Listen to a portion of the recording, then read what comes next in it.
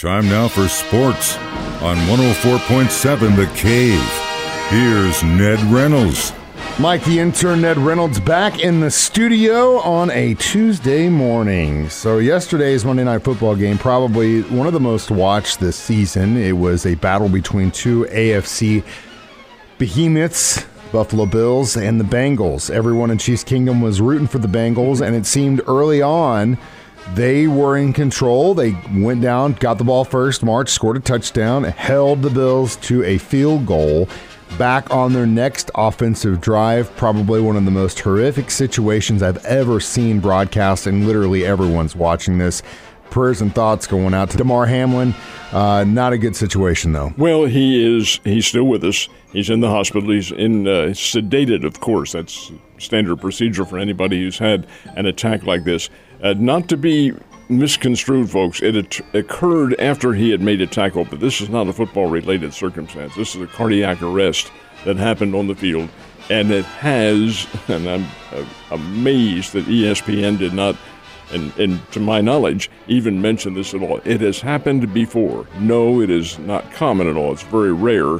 I remember I was at KY3 when Chuck Hughes of the Detroit Lions, he had a fatal heart attack on the field in a game. Detroit Lions, Chicago Bears, late in the season. I'll not forget it. He was a good player from Texas Western, now called Texas El Paso. And he's running as a decoy wide receiver. Goes out, the pass wasn't to him. Trotting back to the huddle, it's late in the game, went down on his knees, holding his chest, and started convulsing on the field. Very much the same as Damar Hamlin. Happened right in front of Dick Butkus. And Butkus, Mr. Tough Guy and all that, first thing he did was leap in the air and motion both sides, get out here. This is serious. And it was, and as it turned out, Hughes never recovered. He passed away actually on the field. J.V. Kane, does it mean anything to you at all? J.V. Kane was an All-America tight end with the St. Louis Rams back in the late 70s. Great player at Colorado. Big kid, about 6'5", 6'6", and very thin. I'll get to that in a second. He's on the practice field with the Rams in July of 79, I think it was 79 or 80, somewhere around there.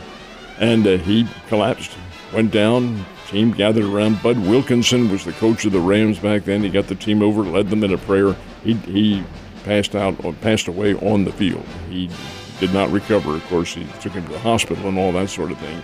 But the one that's most vivid in my mind did happen on national television was not football, it was basketball. And back in the early 1990s, Loyola Marymount out of Los Angeles had one of the highest scoring teams in America. Up and down the court, had two great All-Americas. They were beating teams, and good teams, 130 to 110. There's no defense. They didn't play any defense at all. Just shot the ball as quick as they could down court and won. Now, they didn't win championships, but they won. Had a great player, consensus All-American named Hank Gathers on their team. Gathers was a surefire pro. He's playing in, I want to say it's 91 or 92, somewhere around there, on national television. And he's playing in a conference tournament semifinal game in March. And he goes down on the court, convulsing. They actually got him sitting up, and he went down and convulsed again, and he passed from a heart attack, which was actually brought on by Marfan syndrome, but that's another story. In this case, you had Hamlin on the field, and the players they've never seen anything like this at all. This is just a total shock to all of them. They did the right thing. The NFL did the right thing in stopping the game. I don't know what the rescheduling is going to be, when they're going to do that. They haven't made any announcement on that. But I'm thinking in the case of the patient, they'll try to get him stabilized, which I think they will. His heartbeat was restored on the field. They got it back. And I'm sure they gave him a shot of epinephrine. That's the standard procedure. So I really feel like he is probably going to pull through this, I hope. You hope and pray. Yeah, prayers and thoughts, does. yeah. But the fact of the matter remains, the game being rescheduled, when it's going to happen, and how it's going to change the scheduling, I don't know. It's going to be weird. They have 2 days to make it up, from what I understand. So, but that's going to be either playing. I don't think they're going to do it today. It'll probably, in all actuality, happen on Wednesday if it's going to happen. But then that's going to screw both teams right before they get have a possibly Saturday or Sunday game. But again, and this was repeated several times last night, this is bigger than football. It's bigger than the game. We're talking about life or death here. But I will tell you one thing. I've been very vocal about how much I hate Joe Buck. But last night's ESPN broadcast was absolutely garbage. I'm not even going to kid. These guys are supposed to be some of the best at their job. It was the most awkward broadcast I've ever seen in my life. And Joe Buck was better than the gal who handled the thing in the studio. Yeah, that was even more awkward. With Booger, that whole thing was just garbage. Here is Ned Reynolds, who has been in this business for 65 years now, telling you, and with today's people, you take away a script, and they are totally lost. To that point, that's what I'm saying about Buck, because he couldn't say it. He's like, I have nothing to say. Back to break. He did that 4 times. You're supposed to be one of the best in the country? Garbage town, man. Anyway, prayers and thoughts going out to DeMar Hamlin, and I know, like I said, this is bigger than football. A lot of stuff on the line, though. You never consider this to happen at this point in the season, especially with these guys at the peak of their health at 24. It's just horrific. Well, let me add an addendum to that. You never know what's going on under the hood sometimes. You are absolutely right. There is a situation, I don't know whether it's his case, called Marfan syndrome, which you cannot detect ahead of time. It just happens. It happens to individuals who are tall and thin, usually about 6'4", 6'5", 6'6", with very long fingers and hands, and you usually suspect that when you see somebody like that. Not always the case. It was in Gather's case. It was in J.B. Kane's case. It was not in Chuck Hughes' case. But this Marfan syndrome, which is a narrowing of the heart channel, or the blood vessels into the heart, it's congenital. And may have happened in this case, too. We'll find out later on. Well, prayers and thoughts. Hopefully they can get him out. And we will let you know what happens with that game when it's going to be rescheduled, if it even is at all. All right, so we had to wait till Monday to find out what this weekend's football schedule is going to be like in the final regular season home game. Chiefs-Raiders originally was TBD on Sunday, but we knew that there was a possibility they were going to flex it, which they did, to Saturday, 3:30 start. Ned Talk starts at 1. Why did they move it to Saturday? Well, you use the term flex, and that's what we all call it. That isn't really the case, because the NFL in their contract with TV has their 18th week. They have the liberty of changing games regardless, depending on what happens. So this is not the first time. The Chiefs, last year with their game with the Denver Broncos, was moved to Saturday too as well. All right, why did they do that with the Chiefs? Well, number one is because they're the Chiefs, and they are a great TV draw. And ESPN and ABC, which has these games, wanted a good lead-in to their doubleheader on Saturday, which they're allowed to do. Okay, so they put the Chiefs there. No playoff implications involved. The Chiefs are in, the Raiders are not. But what was involved is home field advantage. So they thought, well, that's a pretty good attraction. And you have Patrick Mahomes. That's a big deal. Number two, hey, it's Kansas City. And you want Kansas City on TV as much as you can. So I think all of that fell into the circumstances. It was last year when they played the Denver Broncos on a Saturday. It was this year when they played the Raiders on a Saturday. Does it change your schedule at all? That's what I'm curious about. No. Because we kind of knew that it was a possibility. Originally, we were going to do the pep rally day before, but now we're just going to do it leading into the game. So we'll just start drinking at 11 that day, go up to the pool at 1 and watch the game, which is what I was going to do anyway on Sunday. So, I mean, we're in Las Vegas. We might as well. That's the whole point. And, of course, if you are going west, get a hold of us. We will have a pep rally at the Overhang Bar and Circle Resort and Casino 11 to 1 on Saturday, and we'll go upstairs to Stadium Swim and watch the game from there. We'll be posting about it, and I'm obviously talking about it in the air, but if you're going, be safe. I know it did screw up a lot of people's plans that were flying, because a lot of people that go from the Kansas City area, I know, would do a overnight trip. They'd fly out Saturday, go see the game, fly back Sunday night, because they were banking on it being an earlier Sunday day. Now they're screwed if they can't get off or whatever, but luckily for us, we're going out earlier so we could enjoy Las Vegas in all of its glory and splendor. Had some incredible bowl games. Rest in peace, my K-State Wildcats. Right out of the gate, I was like, man, might pull this up. But then it was pretty evident they had no business being in that game against Alabama. I think they really just psyched themselves out. They really didn't look like themselves. But they did have some veteran players. They have some young players. But overall, they haven't been on a stage like that in a very long time.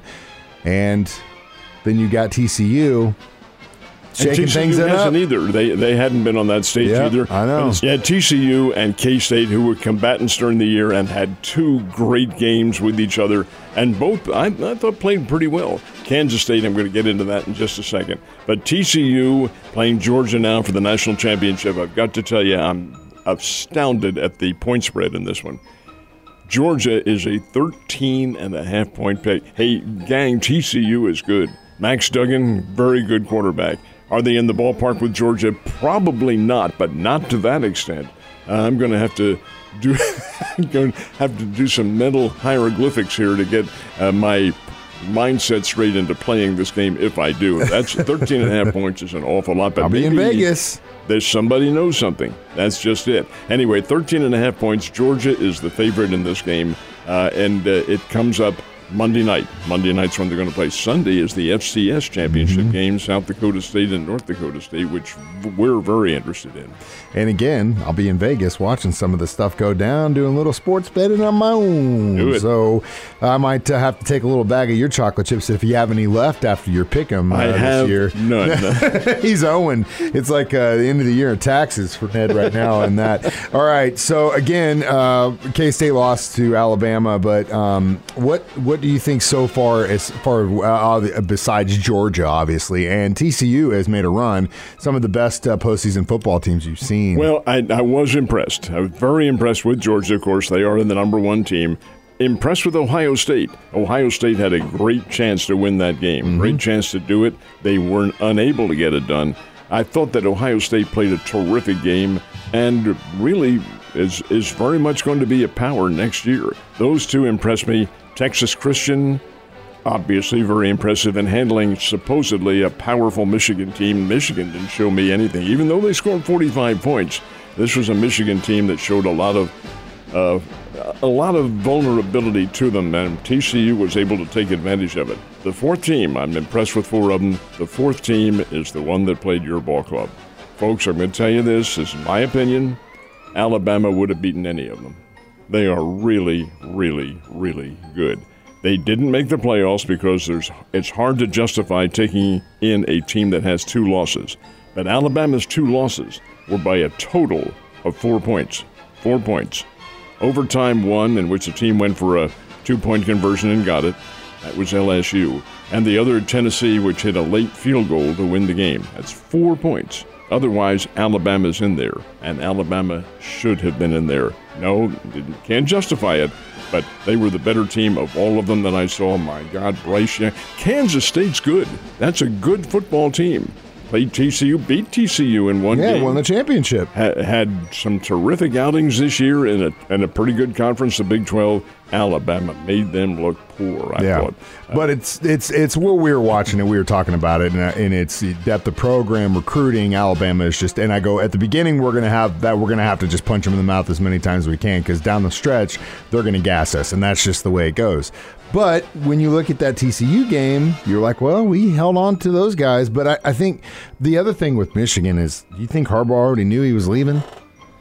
I'm not sure he is. Well, he says about Denver Broncos have come out and made a bid to him. No, I don't think that entered into it at all. I think that Michigan has a certain level of football that they play. It's a good level. But their offensive line, which was supposed to be the best offensive line in the country, they weren't. They got gashed a number of times by a Texas Christian team that's good, very good. These are all good football teams, but no, Alabama, and you are right, this is a different quality athlete. Bryce Young, former Heisman Trophy winner, his passing was just impeccable. And get this, who has the number one recruiting class for next year? You guessed it, Bama. Well, but it won't mean a whole. Well, it will, and they're trying to make a run for Georgia right now. It's just been so dominant. But at the same time, when we open up that field to 12 teams, all these arguments are done. And Alabama would have been in. Oh, hell yeah, they would. So would K-State, for that matter, Ned. Last but not least, Missouri State Bears, when they back out on the court. Tomorrow night, play Evansville. The Bears are 3-1 on the year. That's not first place in the Valley, but it is pretty close to it. Indiana State has first place. Bears are playing Evansville. Evansville coming in here to play is 0-4 on the year in the conference. 0-4, and they aren't very good. Great chance for the Bears to really get well, beat up on a team. Hopefully that's going to happen. We're chauvinistic, want the Bears to win. Also another big game tonight or tomorrow night as well. Virtually at the same time. In Fayetteville, the Razorbacks play Mizzou. Yeah, it's going to be a banger for sure. And then we might have another Wednesday night football game to make up. It's possible that they could do that. A lot of it will, I think, depend on the players and how they're able to react. The fact that their partner is still with us and may, hopefully anyway, we pray that he recovers. That will have a positive effect on their team. Well, I'll tell you, next time something like this happens and the producers or the announcers don't know what the hell's going on, maybe they should give you a phone call and you could say, hey, morons, this isn't the first time this has happened. Ned, you have a great day, and I'll see you tomorrow.